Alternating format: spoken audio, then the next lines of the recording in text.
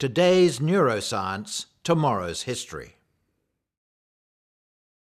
An interview with Professor Elizabeth Warrington. Maybe I could start at the beginning and say that in my first few years here, I was working as a PhD student. I was working on a problem of visual processing. I was working on a problem of why patients sometimes complete objects across their blind field. And then quite soon after this, in 1960, I took over the responsibility of providing a clinical service to the neurologists and neurosurgeons here at the National Hospital. Back in the 50s and 60s, I think it's probably fair to say that English neurology was very much concentrated here in Queen Square.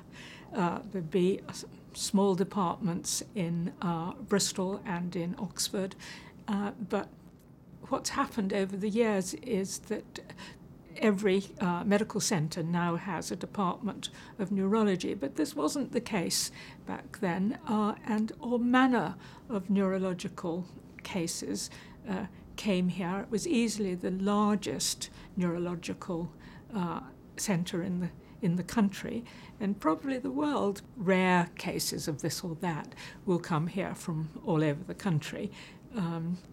People seeking a second opinion, people seeking a third opinion. So from a research psychologist's point of view, there was very much a critical mass here, so it made it possible to do these group studies comparing 30 patients with right hemisphere lesions, 30 patients with left parietal lesions, which really was not viable to do elsewhere. Essentially, my job was to assess patients for the neurologists.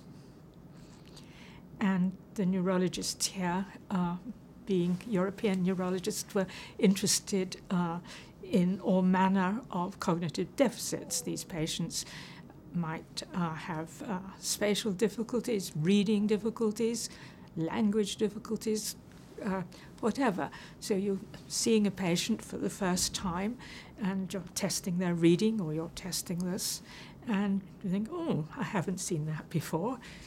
I wonder what the problem is.